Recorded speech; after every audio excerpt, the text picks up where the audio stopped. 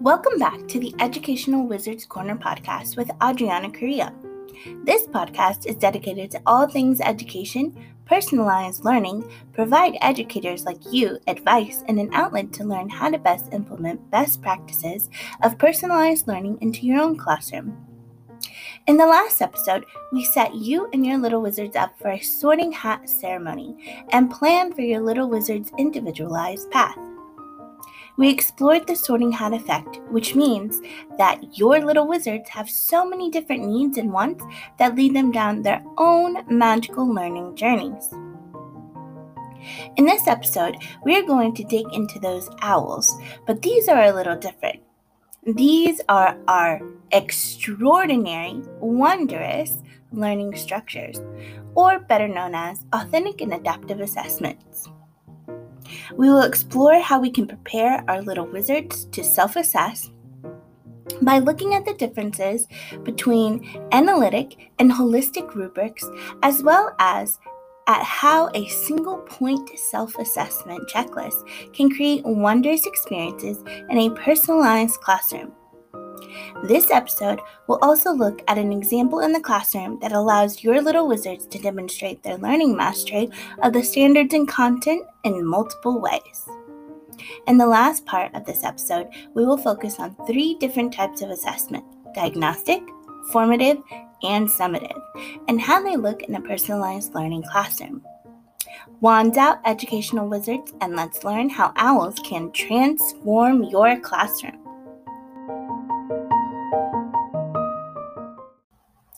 One key component of the OWLS, or Authentic and Adaptive Assessments, is self-assessment.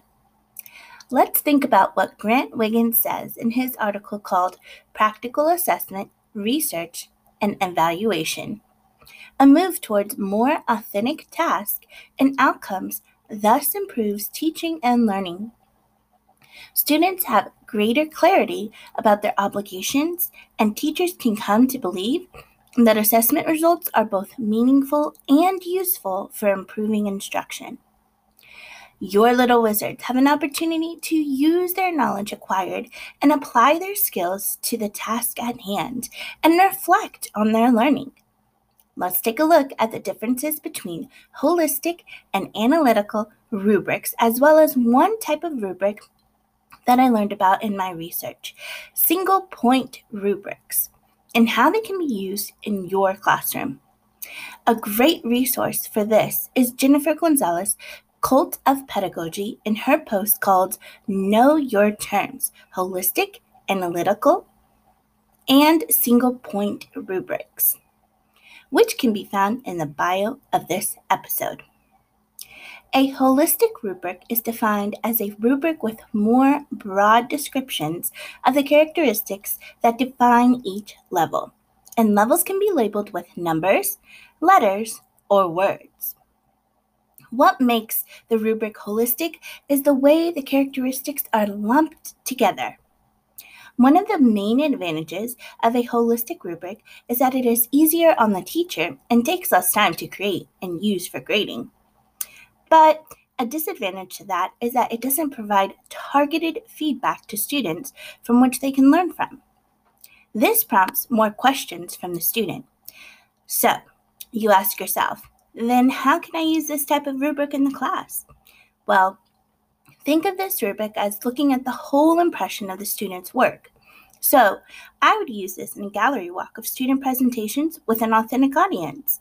So that means that you would have parents, other students, teachers, community members, or administration use a holistic rubric to provide feedback to students on their final pieces, looking at the overall project and impression they are left with.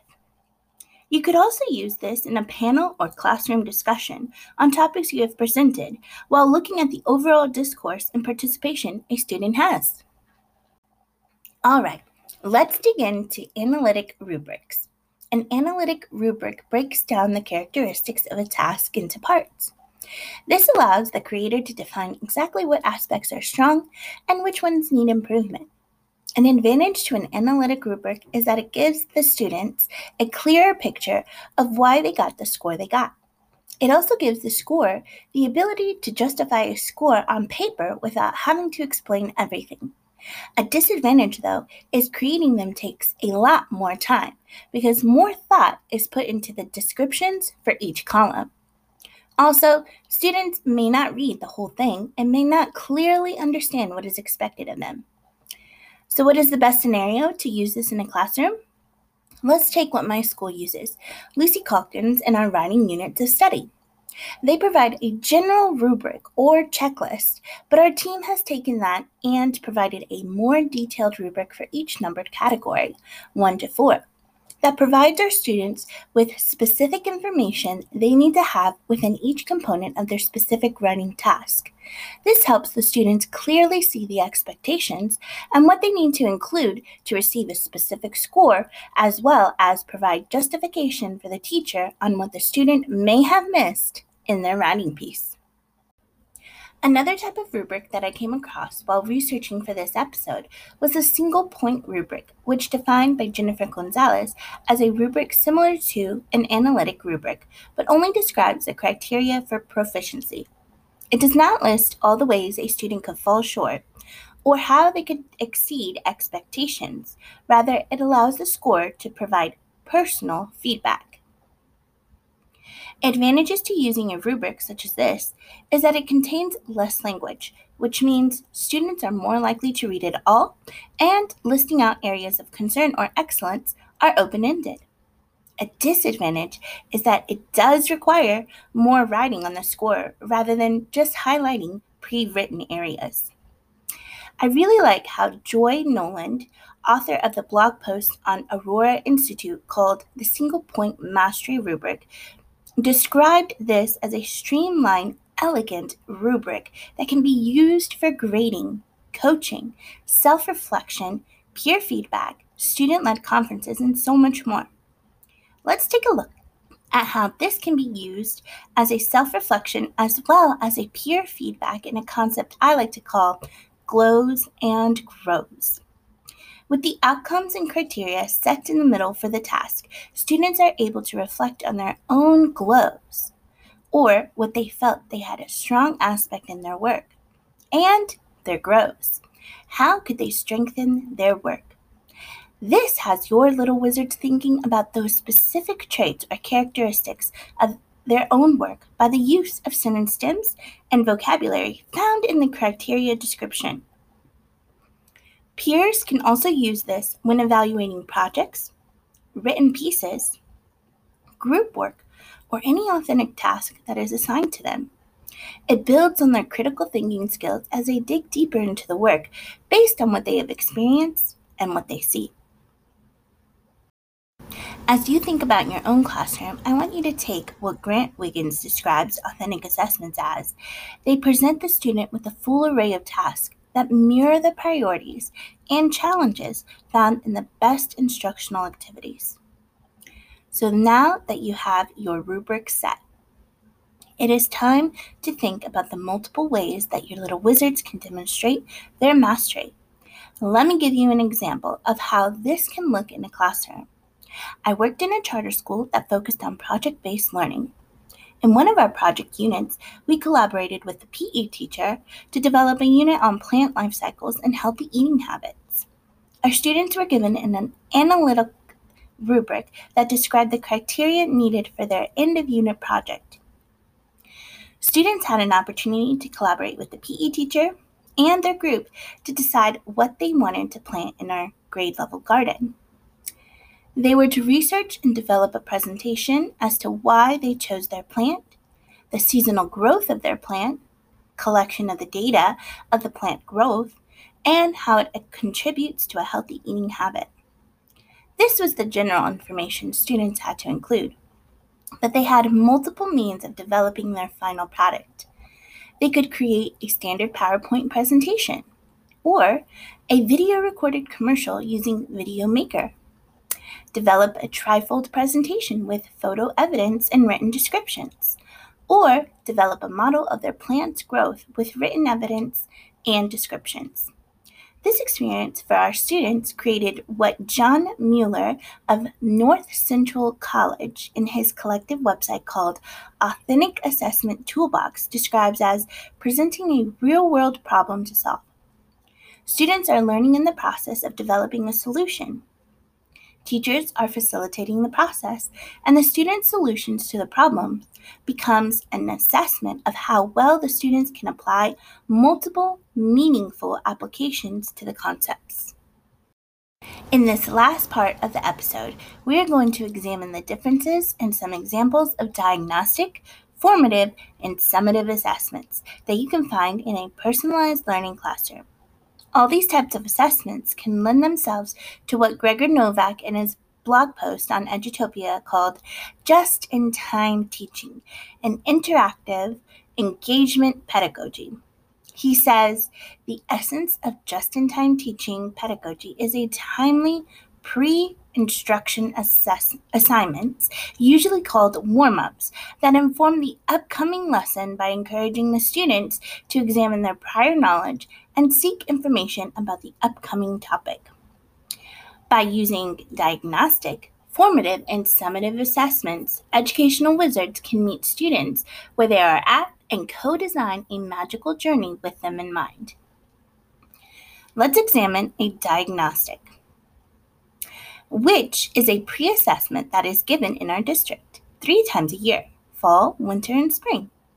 It can assess a student's prior knowledge on certain content, for us, ELA and math. It can pinpoint where a student is at by determining their strengths and weaknesses in a particular area. Then, a teacher can use that information to form instructional groups and help students continue their individualized learning paths, such as the ones used in our district through iReady. iReady, as described by Tara Smith in EdTech Update by choosing the right adaptive learning tool, is a tool that informs instruction, adapts to the individual needs of students, and provides specific data for all stakeholders. Teachers utilize the adaptive learning platform iReady for ELA and math to analyze data of individual students throughout those 3 points in the year. iReady also adapts to the student's individual path once the diagnostic is completed. Other forms of diagnostic assessments are teacher observations and feedback, pre-test, questionnaires, running records, benchmarks, and so many more. How do you think you could use a diagnostic in your classroom instruction? Now, let's take a look at some of my favorite formative assessments. Formative assessments are more frequent and allow educational wizards like yourself to know where your little wizards are struggling and/or thriving. With this, you can take and make adjustments where needed and allow room for just-in-time teaching. Mueller describes in his website Authentic Assessment Toolbox that having a sufficient amount of samples and a variety of measures, you can see your little wizards applying what they have learned in different ways and from different perspectives. Formative assessments are good for quick assessments on one skill to plan for reinforcement or extension in a specific instructional group. In the Sorting Hat Effect episode, I described a strategy used in the Trailblazers Elementary School, where an instructor used a rating system, 0 to 4 points, and students were to answer up to 4 questions based on the standard. Once students have their answer, they check in with the teacher, and then students can then check other students' answers. Students then are set on a path for the day depending on their point values. Paths vary from extension activities, teacher time, collaboration time, online platforms, activity cards, or projects that display their mastery of the standard. This is a great example of a formative assessment set up to lead students on their individualized paths. One formative assessment that is common in my math class is a CFA, or a common formative assessment, or also known as a checkpoint within a unit. It can be performed using a variety of digital resources, but my favorite is to use quizzes, which engages the students while also giving me valuable data in order to set the stage for learning. Other formative assessments that you can include, but are not limited to, are a verbal response, exit slips, polls, interviews, and self-assessments. All of these are meant to be reviewed in a quick time frame and planned for just-in-time instruction on a particular skill or standard. How can you use, or how do you already use, formative assessments in your class? The last type of assessment that we will talk about in this episode is summative assessments. They are typically given at the end of a unit or module to demonstrate mastery of multiple standards. They can be done in a variety of ways depending on how much voice you want to give your little wizards. Since this episode is focused on extraordinary, wondrous learning structures, the more authentic, the better. Mueller says that authentic tasks tend to give students more freedom in how they will demonstrate what they have learned. By carefully identifying the criteria through a variety of rubrics that we talked about earlier, they can apply those to multiple options of demonstrating their mastery through PowerPoints, videos, written pieces, or even trifold posters, and so much more. These assessments are more in-depth and may require research, creative presentations, real-world demonstrations, and so much more. Take, for example, how we incorporate summative assessments at our school through STEM Day and the weeks leading up to STEM Day. Our students work through the engineering design model throughout the unit to the culminating activity where they showcase their learning. Students are given guidelines and rubrics that correspond to elements within the engineering design model and criteria they must meet. These experiences let our little wizards demonstrate authentic learning on the same task and how they all might take a different approach. How can you reshape summative assessments in your classroom?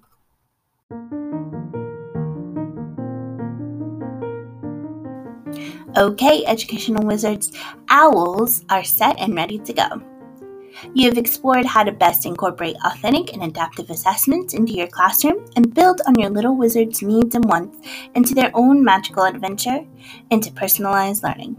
Just remember to be there for your little wizards, be about the change, engage in collaboration with others, and make it magical for your little wizards as they continue their personalized learning journeys.